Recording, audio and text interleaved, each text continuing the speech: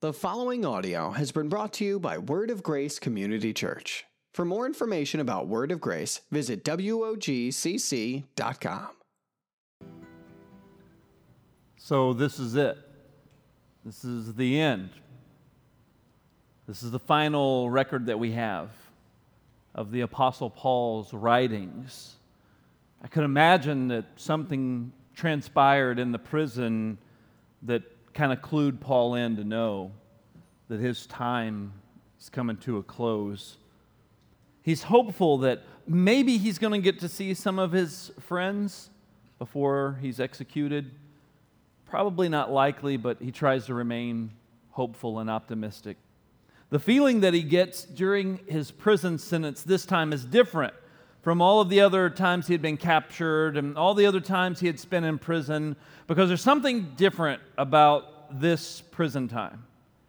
He has a sense, he has a knowing that this one's different. This is probably it. Paul thinks about his friends. He thinks about those who have journeyed with him. He thinks about those who have betrayed him. He thinks about those who have deserted him. He thinks about those who have stuck with him through thick and thin. And then he thinks about Timothy, the young man that looked up to him as a father figure, a mentor, kind of a hero of the faith. And he wants to write these final words to Timothy as his last words that we have record of that he wrote. And in 2 Timothy chapter 4 and verse 1, the Apostle Paul writes, "I charge you, Timothy, in the presence of God and of Christ Jesus, who is to judge the living and the dead, and by his appearing and his kingdom, preach the word. Be ready in season and out of season. Reprove, rebuke, and exhort with complete patience and teaching." Here Paul is writing something very interesting. He makes a reference to who God is as a judge. He says this is in the presence of the judge, Jesus Christ, who is going to both judge the living and the dead. I'm charging you in the presence of this kind of God who literally holds everything in his hands, who spoke the world into existence, and who we should not forget is the judge. I'm reminding you, Timothy, to preach the word. Be ready when you feel like preaching and when you don't. Always be ready to use the word of God in a moment's notice to bring teaching, correction, maybe even rebuking someone. Be ready always at all times. Make sure you do this with patience.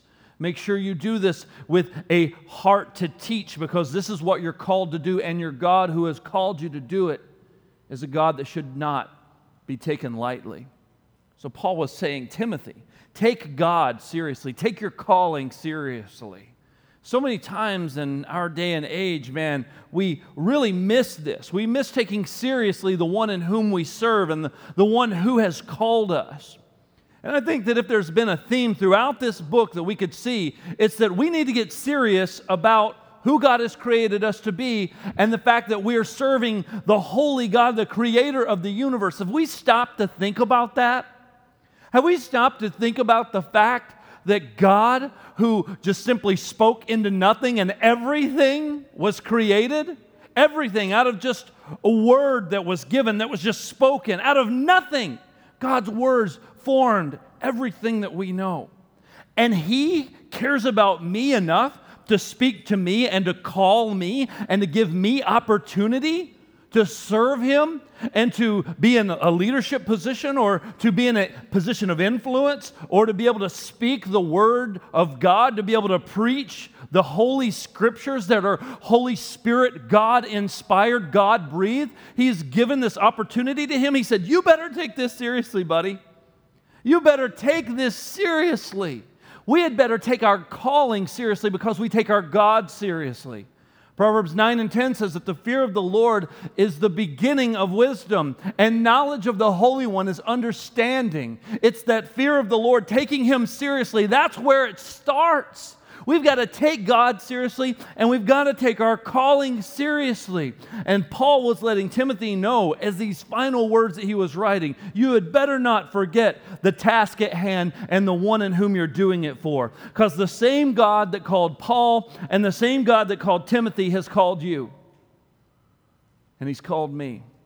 Now, you may not have been called to be a pastor or a teacher of Scripture or called to be an apostle like Paul.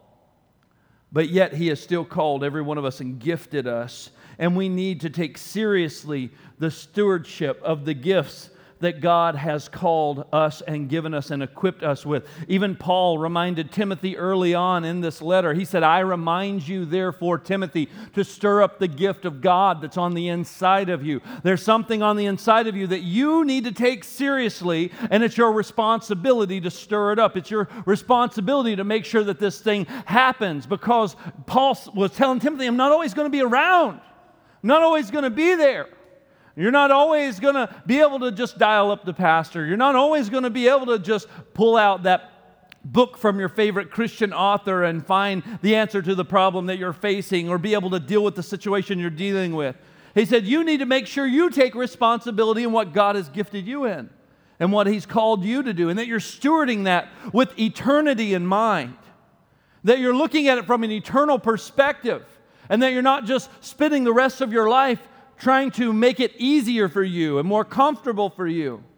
I think that if we were all in a room and maybe the situations happen to you where there's a few chairs in the room that are like, old school wooden hardback chairs, and then there's a recliner. And you walk in with your friends and everybody's going to sit down, and nobody wants to be the first person to sit down in the recliner. Or maybe you're that person. I don't know. Maybe you are. You know who you are if you are that person. But you walk into a room and you see obvious uncomfortable furniture, and then you see a piece of furniture that looks really comfortable, and it's almost like it has your name on it. Even if you don't sit there because you're being polite, you still would rather sit there. And you're kind of wondering, man, if they get up to go to the restroom, that chair is mine. Because we want comfort, man. We seek it out. If we have the option, of course we want to take the most comfortable option. There's something in us that looks for comfort. There's something in us that looks for something that makes sense. It's easy to make decisions when all the numbers add up. It's easier to make decisions when everyone's high-fiving you and cheering you on and telling you, go for it, you can do it, I believe in you, let me know what you need, I'll help take care of you. Oh, and you know that they mean it. And man, it's easy to go, oh, sure, I can do this for the Lord if I have all these people in my corner and I have all the resources I need, and it all just makes sense, and it's just easy. But so many times we don't see that's the way that Christ said it's going to be. But we seek it. We want it. Man, we want it to be easy. Oh, we want it to be easy. But Jesus said, hey, come follow me. I don't know where I'm sleeping tonight. A guy said, Jesus, I'll follow you wherever you go. Jesus said, foxes have holes and birds have nests. He said, I don't know where I'm spending the night tonight. I'm homeless. Come follow me. Jesus said that whoever puts his hand to the plow and then turns and backs away from it, said he's unfit. Oh my goodness, that's heavy, that's serious. Jesus said, deny yourself if you want to follow me, and then take up your cross. That's hard stuff. But that's what he's calling us to do, to take up our cross, to follow him, to deny ourselves, to take him seriously, that when he says something, he's not just wanting us to just go seek comfort for the rest of our lives, because we're not always going to be in situations that always make sense, and we're not always going to be able to do things that make us comfortable or that just come easy to us. God wants to stretch us. He's wanting to challenge us. He's wanting us to get uncomfortable, but man, we don't like that. Because it's just that. It's uncomfortable. It's uncomfortable, but it's for our good and it's for His glory. And should we not forget, folks, that He's the one who has called us. And when we take Him seriously, we say, yes, Lord, it's uncomfortable, but yes, Lord, I'll do what you want me to do. I'll go where you want me to go. I'll spend my time how you want me to spend it. I'll spend my resources and my gifts and my abilities the way you want me to spend them and steward them. Yes, Lord, I'm going to put you first in every area of my life, and I want to live my life in a way that would bring you glory. And if it makes me uncomfortable, then so be it. And guess what? If you're really following the Lord, there will be seasons and times where you will definitely be uncomfortable. It's part of being a Christ follower. It's part of the deal. And Paul got this. Timothy was afraid a little bit, dealt with a little intimidation. And Paul said, listen, that fear that you're dealing with, Timothy, it doesn't come from the Lord. God hasn't given you a spirit of fear, man. So that fear you're feeling is not from the Lord. Matter of fact, make your calling and your election sure. Make sure that you move forward and that you do what God has called you to do. And he told Timothy, it's got me in prison. And it's worth it because I'm not ashamed of the gospel.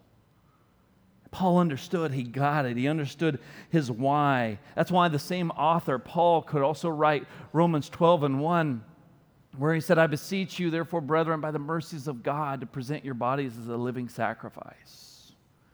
There's a challenge. There's something we're supposed to die to ourselves and live for Christ, because whoever loves his life is going to lose it, Jesus said. But whoever loses it for my sake is going to find it. And I've been asking the Lord, what does that mean lately? Because he's been challenging me. He's been stretching me personally.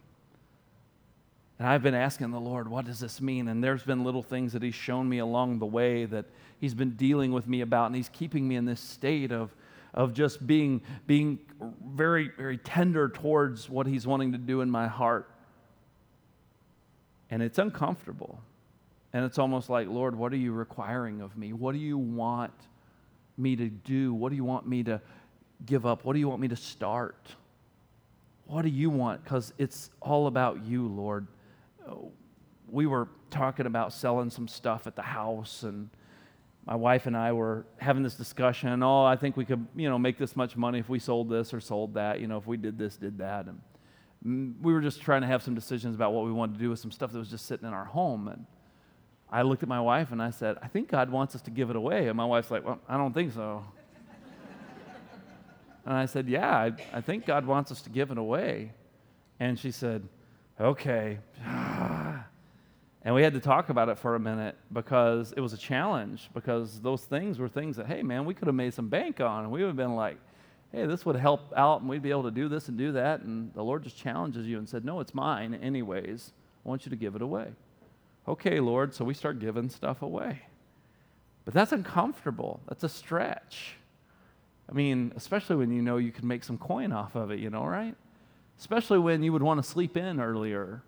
Especially when you have things that maybe your friends invited you to go do, and oh yeah, that sounds great. I'm going to go do this with my friends, but then God's tugging on you to do something else that's a sacrifice. Because remember, a sacrifice is something that should make us uncomfortable. Amen? If it's comfortable, it's not really a sacrifice. If I've got $100 of expendable income that I don't need, that has no purpose, and God tells me to give it away, well, that's easy because I've got it. It's expendable. It had no purpose.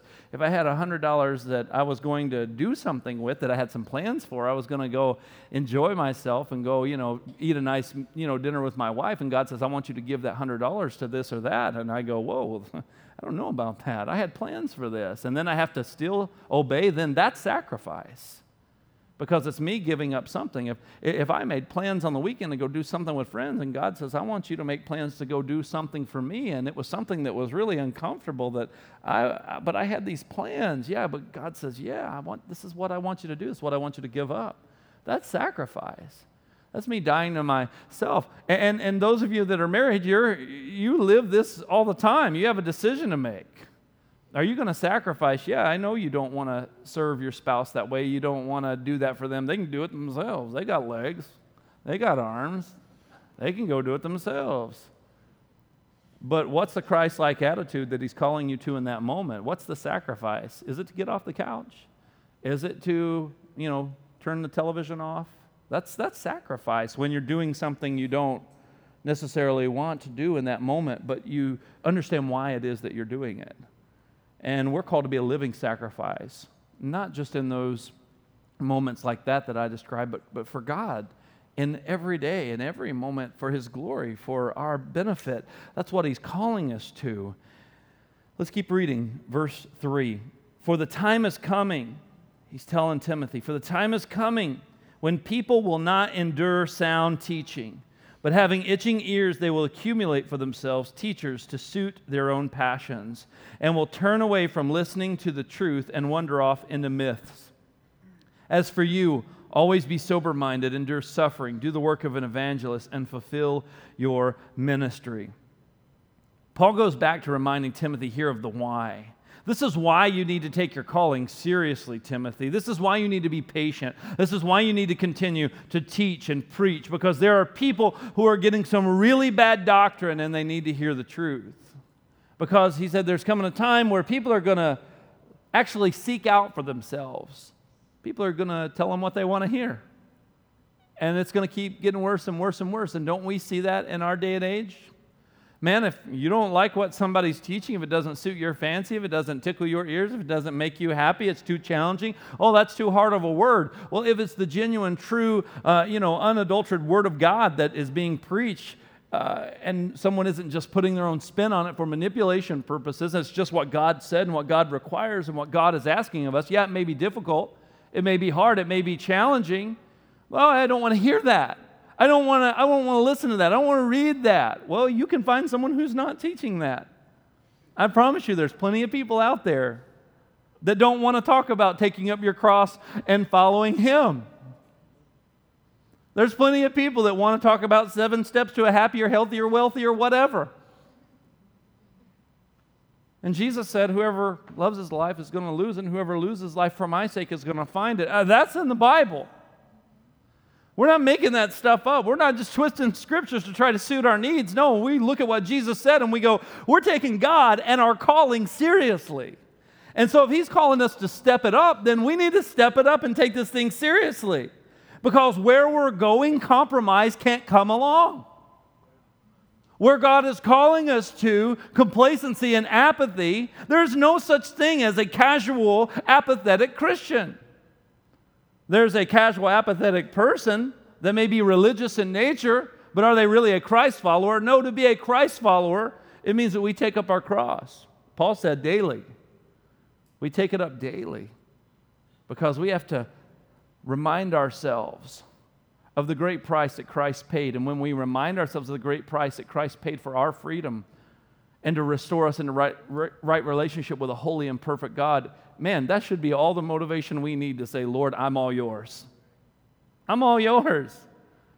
Because when I begin to think that I'm somehow good in and of myself, then I begin to think I can be selective at what I give God. Who do we think we are? Who do we think we are that we can approach a holy God, the creator of everything, and we can be selective with what we want to give Him?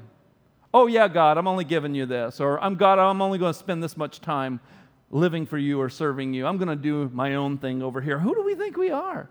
We're not taking God seriously. We're not taking our calling seriously when we do that. That's why Paul said, hey, there's going to be people that are teaching stuff that man, it's going to sound pleasant to their ears and they are going to love it. They're going to eat it up because it's super comfortable and it's super easy and we just love it. Oh yes, it makes me feel all warm and fuzzy and tingly inside. I don't find in Scripture where it says the goal is to feel warm, fuzzy, and tingly. If you know where that is, show me. I'd be interested.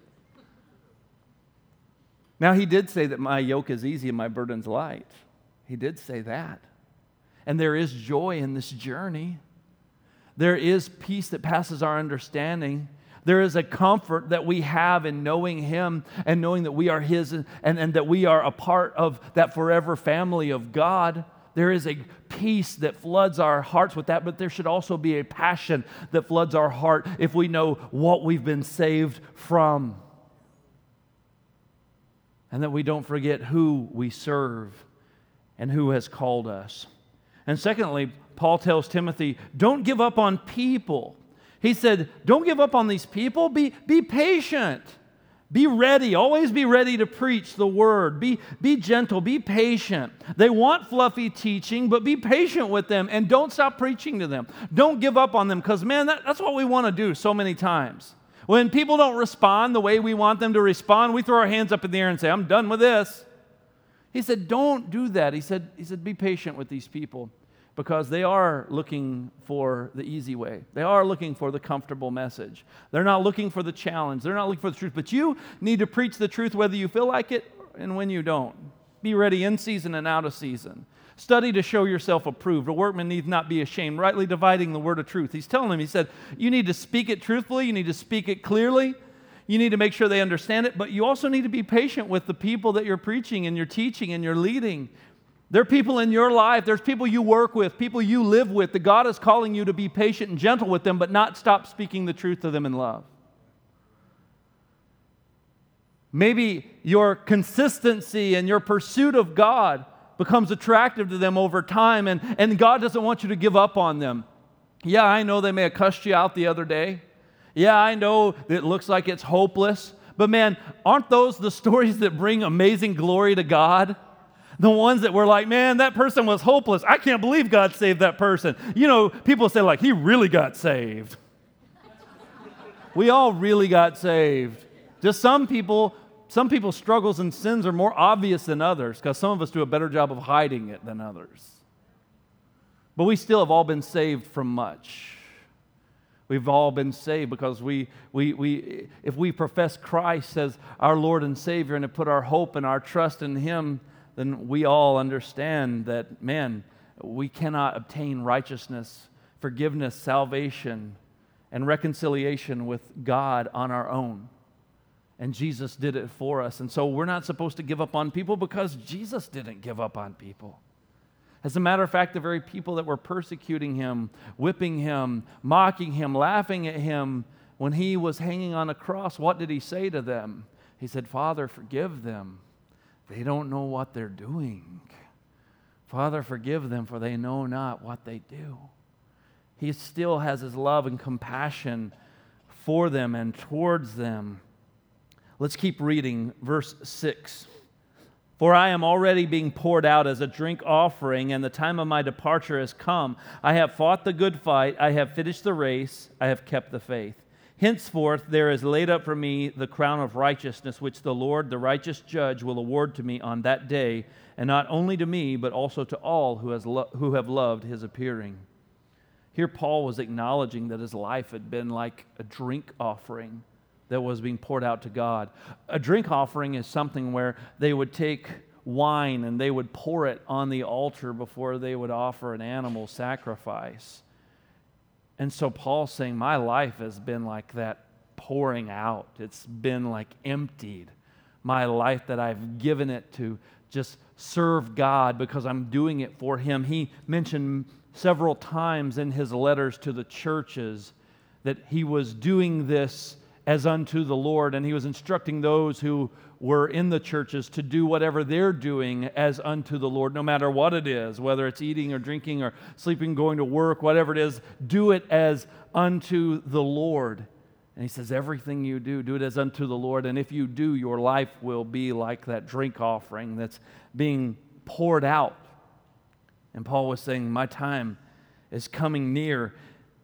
Paul was likening his life to this offering because it was almost empty. But he even said this in 2 Corinthians 12 and 15. He said, I will gladly spend and be spent for your souls. He said, I will gladly spend and be spent for your souls. He said, I'm doing this out of a heart of joy. Not so you'll, erect some memorial to me and talk about how great that I am and everyone will remember Paul. No, so people will come to know Christ. He said, that's why I did it, because I know who I'm serving. I know who has called me, and I'm taking my God and my calling seriously. And so I look at my life as a drink offering, and I've just been poured out, and I'll gladly spend my life and be spent for your souls. And the second half of that verse says, even though the more I love you, the less it seems like I'm loved. Man, that's got to stink, right? Because it's easy to love people when they love you back. It's easy to say, hey, Pastor, you're doing a great job. I love you. It's great, man. Everything's awesome. Hey, Paul, man, that sermon you preached the other day? Man, I've been thinking about that all week. Man, that was so great. Not people deserting him, abandoning him, throwing him in jail. He said, hey, it seems like the more that I love you, the more I spend time praying for you, the more I spend time serving you, the more time I spend on my knees for you, the more time I spend actually loving on you, it seems like I'm not getting that back. And sometimes God calls us to do things where it does feel very one-sided. It feels like the more that we're doing the right thing for God, that we're not getting that in return. That's where we have to be grounded and remind ourselves who it is that we serve and why it is we do what we do. Do we do it for the approval of other people? Do we do it so everyone will like us? Is this some big popularity contest? Or are we doing it for the Lord? And if we're doing it for the Lord, yeah, you're going to meet some opposition, Timothy. You're going to meet some people that don't get it, that won't get on board with it, where someone will criticize you. Oh, yeah, they're just on their little Jesus trip again. Yeah, they're all excited about Jesus. Don't worry, it'll blow over in a few weeks. They went to that church over there, the cult, where they're, telling them, to give up everything to follow Jesus. They preach out of the Bible.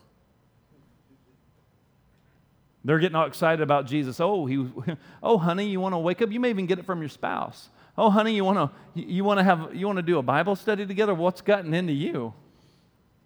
You want to actually read the Bible together? Well, that's nice, but I'd rather watch my TV program. Why don't you just go do that? You'll get over it. People will criticize you when you get passionate about the Lord. You know that?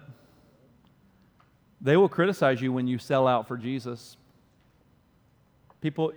Some people will encourage you. Some people will cheer you on. Some people will be happy for you when you get excited about Jesus. But some people will criticize you because they won't understand. Why are you giving your time to them again? Are they paying you for that? Oh, they're not? Well, that's weird. What are you doing that for? You trying to earn brownie points with God or something? What are you doing? They don't understand. They try to make sense of it in their minds. And they don't get it. And they try to rationalize it in their minds. And you may meet some criticism. Paul definitely met criticism. There were days Paul, I'm sure, was discouraged and thought, man, you know what? There's a lot other things that I would rather be doing than sitting here in this jail cell. But when he would ground himself and remind himself who it is he was serving and why he was doing it, he was able to say, I can do all things through Christ who strengthens me, whether it be me be locked up in this prison or whether it be me being free and preaching the gospel openly and publicly. He said, I can do all of this because Christ gives me my why, and that why gives me my strength because the why is Christ. It's through Christ who strengthens me, who gives me the ability to continue through weakness and persecution and also through those times of great strength as well. It's all from Christ. And he says, I will most gladly spend and be spent for your souls. Let's read the rest of 2 Timothy, starting in verse 9, chapter 4, verse 9. Do your best to come to me soon, for Demas, in love with this present world, has deserted me and gone to Thessalonica. Crescens has gone to Galatia, Titus to Dalmatia. Luke alone is with me. Get Mark and bring him with you, for he is very useful to me for ministry. Tychicus I have sent to Ephesus. When you come, bring the cloak I left with Carpus at Torres, also the books, and above all the parchments. Alexander the coppersmith did me great harm. The Lord will repay him according to his deeds. Beware of him yourself, for he is strongly opposed to our message. At my first defense, no one came to stand by me, but all deserted me. May it not be charged against them, but the Lord stood by me and strengthened me, so that through me the message might be fully proclaimed and all the Gentiles might hear it. So I was rescued from the lion's mouth. The Lord will rescue me from every evil deed and bring me safely into his heavenly kingdom. To him be the glory forever and ever. Amen. Greet Prisca and Aquila and the household of Onesiphorus. That's my best shot at that, and that's all you're getting. Erastus remained at Corinth, and I left you. Trophimus, who was ill at Miletus, do your best to come before winter. This is hard for a Southern Arkansas boy. Eubulus sends greetings to you, as does Pudens and Linus and Claudia and all the brothers. The Lord be with your spirit. Grace be with you. As we close out 2 Timothy, Paul is communicating to those that he knows not only Timothy's going to read this, but he's sure that others will most likely read it at all. He wants people to know that, listen, God was with me through all these challenges. All these people left me, and he said, I forgive them. I don't want to see anything ill come towards them, so, I release them from that. He says, but all these people, they left me, they deserted me. I was rescued from the lion's mouth. And even though I felt very alone, he said, God was with me through it. God was with me through those lonely times, the dark times. And folks, God is always with you. Paul was sharing stories about people that were once for him, and now, they're nowhere around. And the overarching message in these final words is that the Lord is with you, and so is His grace. He said, the grace of the Lord be with you always, forever and ever. Because people are going to be for you, and they're going to be against you. And I know you've probably figured this out if you've lived very long, that people are going to be for you and people are going to be against you. But listen to me this morning. People are going to be for the calling and giftings that God has put on your life, and people are going to be against the calling and the giftings that God has put on your life. Because God has put something on the inside of you. He has invested something on the inside of you. And there are people, man, they're going to high-five you, and they're going to be like, go for it, chase after God. Do what He's called you to do. And they're going to think any attempt that you want to make to better serve the Lord or further dedicate your life to the Lord, they're going to be all for it 110%. Thank God for those people.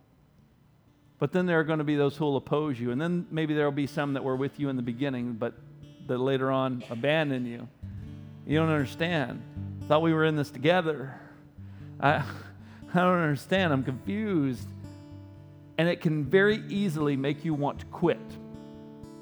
When you see other people who were once walking with you in the Lord, when you see them fall away or walk away, it can discourage you. It can make you want to quit. It can make you want to go, oh, wow, such and such stopped really doing this. Such and such stopped going to church. So-and-so stopped doing this. Oh, man. You begin to question your own calling. You begin to question your own walk with the Lord. You begin to question, well, maybe that was just for that time and season. And the enemy comes in and whispers lies in your ears. And man, you just got to understand. There's going to be people, man, that are for you. And there's going to be people that are against you. And the thing you got to remember through it all is that your calling is not based on people. Are you hearing me this morning? Your calling is not based on other people's approval of you. Your calling and your giftings is not based on how big of a crowd you draw, or how popular you are, or how well received you are. That doesn't dictate or determine your calling. Only God and God alone is the one who gets to say what giftings He's given you and what your purpose is in life and what He's created you uniquely to do. And He puts opportunities in front of us, and He wants us to know, you get to be a part of this. We have this idea. We have this idea that somehow God needs us, and we need to get over ourselves because God doesn't need us. He's not a needy God. He's all-sufficient. Oh, believe me, He is all-sufficient. He does not need me to even do what I'm doing. I get to do what I'm doing. You get to do what you're doing. You get to be in the role that you're in. You get to have the giftings and the callings. It's not something that we should ever feel entitled to. Not something that we should feel like we're doing God a favor. Because, friend, we are not doing God any favors. We get to do this. And we should be humbled and honored and grateful and thankful that the God of the universe sees fit to want to include us in showing His love and His mercy and His goodness and His kindness and His truth to a world that desperately needs Him. We should count that a privilege and an honor to present our bodies as a living sacrifice, holy and acceptable. It's our reasonable act of worship, is what Scripture says. Your calling is something between you and God, and there's going to be good times and there's going to be lonely times. People will come and go, but God is faithful. No one would defend Paul. He said, no one would defend me. I was all by myself. But God was there. We thank God for the people who stand with us, and there will be people who will stand with you. Thank God for those people. But regardless of whether people stand with you or not, you're never alone. Regardless of whether people stand with you or not, you are never alone. And that's what Paul was telling Timothy. So I want to ask you this question this morning. What has God called you to do? Where has He uniquely placed you in the body of Christ? What has He uniquely gifted you with? What neighborhood has He placed you in? What about your work? What about your family? What is He putting in front of you? What opportunity has He set in front of you that He wants you to say yes to? He wants you to accept His call, to stay focused, to remember why you are called, and to remember these final words.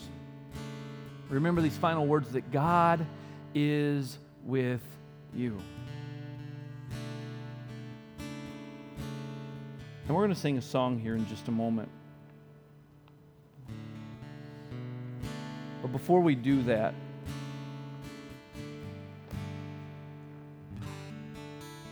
I know you're here this morning. I know that somebody, somewhere, whether you're sitting in this service, whether you're sitting out in the Commons area, whether you're someone who's watching online, whether you're someone that's listening to a podcast, I don't know how you're receiving this message as it's being preached, but I do know that there are people that are listening to the sound of my voice right now, that when you hear messages about being called, when you hear messages about stirring up a gift, when you hear messages about passion and fervently serving the Lord and really, really, really taking your faith seriously and not being casual with it, there's something in you that stirs, man. I know you're here today, and there are people that are stirred because of the Word of God and because of the Holy Spirit working on the inside of you in this moment. And I know that there are people that have heard this message today, that there was something at some point in your life that you were stirred to do for the Lord, and you didn't do it. Either you didn't do it because maybe you felt ill-equipped. Maybe a lot of people told you couldn't do it. Maybe you tried and maybe you failed. I've been there. Maybe you attempted something great for God and it didn't work out like you thought it would. And you thought, oh, guess God wasn't in that. I guess it was just me getting excited. Maybe it was after you spent some time in prayer. Maybe it was after you heard a message. Maybe it was after you had a certain experience. Maybe you had kind of like Paul, maybe almost like a road to Damascus experience where you felt like God spoke to you at a certain environment. Or maybe it was when you were a kid.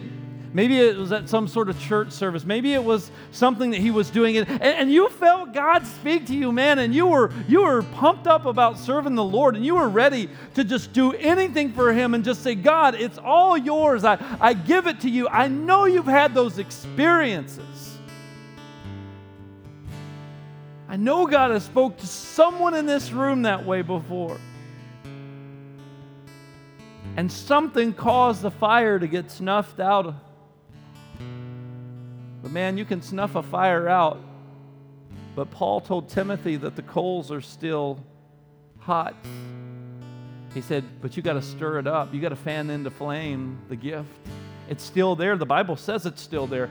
The Word of God says that the callings are without repentance. They're irrevocable. So if God has put something in your heart and called you to do something, and every time you're in an environment like this and you hear a message like this and it reminds you of that and it stirs it back up, that means God's not done with you. If you're still breathing in this room today, that means God's not finished with you.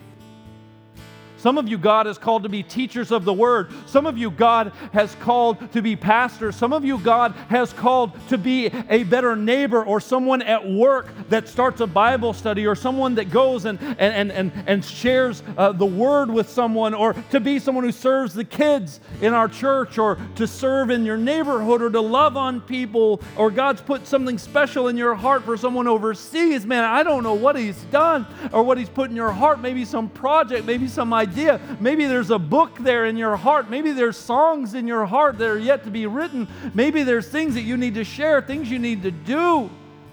And if you're not doing them, man, you're just like Jonah, running away from God. Running away from the calling that He's put on your life. And today, you're being faced with those thoughts again. And I know you're here. And I know you're being faced with those thoughts again. And you're being faced with some of those same emotions, maybe even some of those same fears, or maybe now you have attached to it some disappointments or some negative words that someone has spoken over you that have kept those gifts and those callings at bay. But let me tell you today that God is always going to be with you. Paul knew people would leave him. Paul knew people weren't always going to get it. And he wanted Timothy to know that too. And God wants you to know that today. So I'm going to ask our prayer team if you guys would go ahead and come up. And we're going to sing this song. And as they're singing the song, prayer team, go ahead and come. As they're singing this song today, we're going to be singing about how deep the Father's love is for us. If you need prayer for anything, if God is calling you to do something, and it's time for you to step out and maybe get stretched and maybe get uncomfortable, maybe you let one of our prayer team partners pray with you. Or maybe today is the day of salvation for you, where you've never accepted Christ as your Lord and Savior. You really never made that decision. Maybe you've been in church your whole life, but you've never made that decision. Today is your day where you say, yes, Lord, here am I. I want to trust you. I want to put my faith in you. I want to serve you. I want to live for you. I want to take up my cross and follow you. And you want to get serious about it. Maybe there's some pain and some woundedness attached to the gifting and the calling because maybe you've been wounded there before. Maybe in church, maybe by another pastor, maybe you've been wounded by a person that called themselves a Christian. Maybe you've been wounded by a spouse. Maybe you've been wounded by others that have spoken negatively into your life. And God's saying, I want you to be free from that. He wants you to be, let us pray with you. Would you just move out of a place of comfort? And maybe this is your stretching today, is just to let someone pray with you. We're going to sing a song in just a moment. So I want everybody, why don't you go ahead and stand? And we're going to sing how deep the Father's love is for us. Because if we really recognize how deep His love truly is for us, it should call us to want to abandon everything. Because in light of His great love, it just makes sense for us to give our bodies, our lives, our everything as a living sacrifice, to take up our cross and follow Him. Let's worship Him. Would you come today?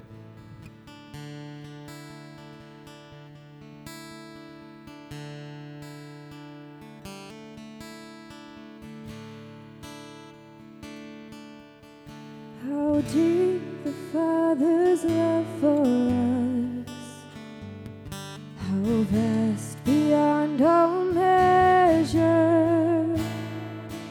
that He should give His only Son to make a wretch His treasure. How great the pain of searing us, the Father turns His face away, as wounds which mar the chosen one bring many sons to glory.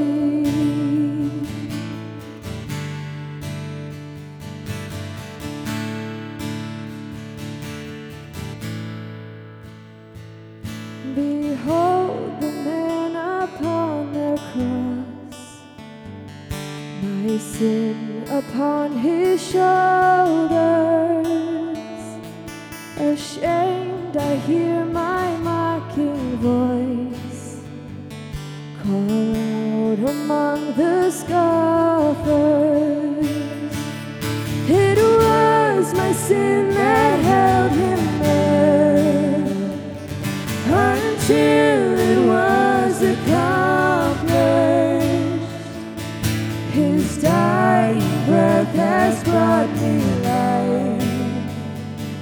I know that it is finished.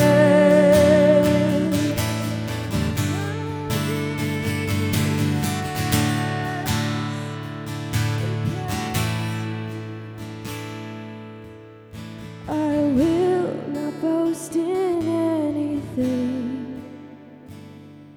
No gifts, no power, no wisdom. But I will boast in Jesus Christ, His death and resurrection. Why should I gain from His reward? I cannot give an answer, but this I know with all my heart: His wounds have paid my ransom. Why should I gain from His reward? I cannot give an answer, but this I know with all my heart: His wounds have paid my ransom. His wounds have paid my ransom. His wounds have paid my ransom.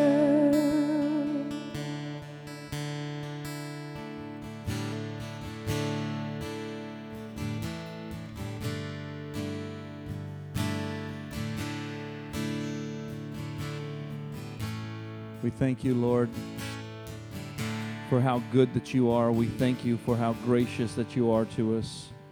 And that grace and that goodness should stir us and should inspire us and call us to give everything for you, because you're worth everything and so much more.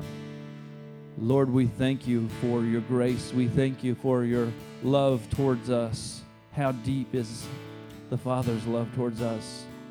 Why should we gain from your reward, Lord? We can't give an answer.